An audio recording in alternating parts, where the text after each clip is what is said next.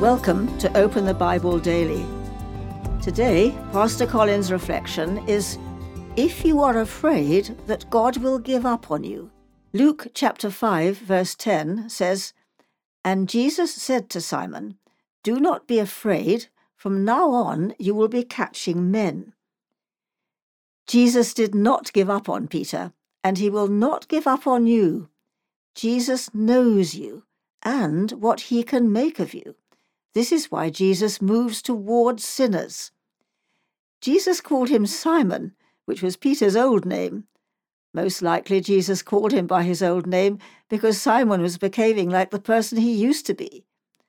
The whole story is about how Simon becomes Peter, the man Christ was calling him to be. Since Peter's first response to the presence of Jesus was fear, Jesus said, "Do not be afraid." Peter knew himself, and he just could not see himself as a disciple of Jesus. "Me? Your disciple? You can't be serious. You don't know me."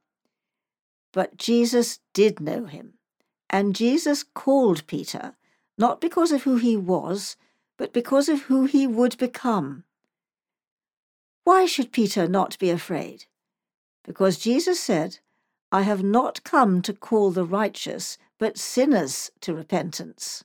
Luke chapter 5, verse 32. Jesus was saying, "Peter, I cannot use people who feel that they have made it. I don't call people who feel they're on the right side of God. The people I call are the ones who know their sin and feel their need. They are the ones who are most useful in my kingdom." When Jesus called Peter the first time, he said, "Follow me, and I will make you fishers of men."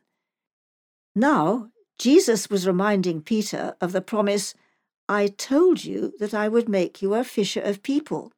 You did not think I could do that with you, but what I said will come to pass. From now on, you will be catching men." This was the turning point for Peter. From now on, things will be different. From now on, what Jesus said will happen.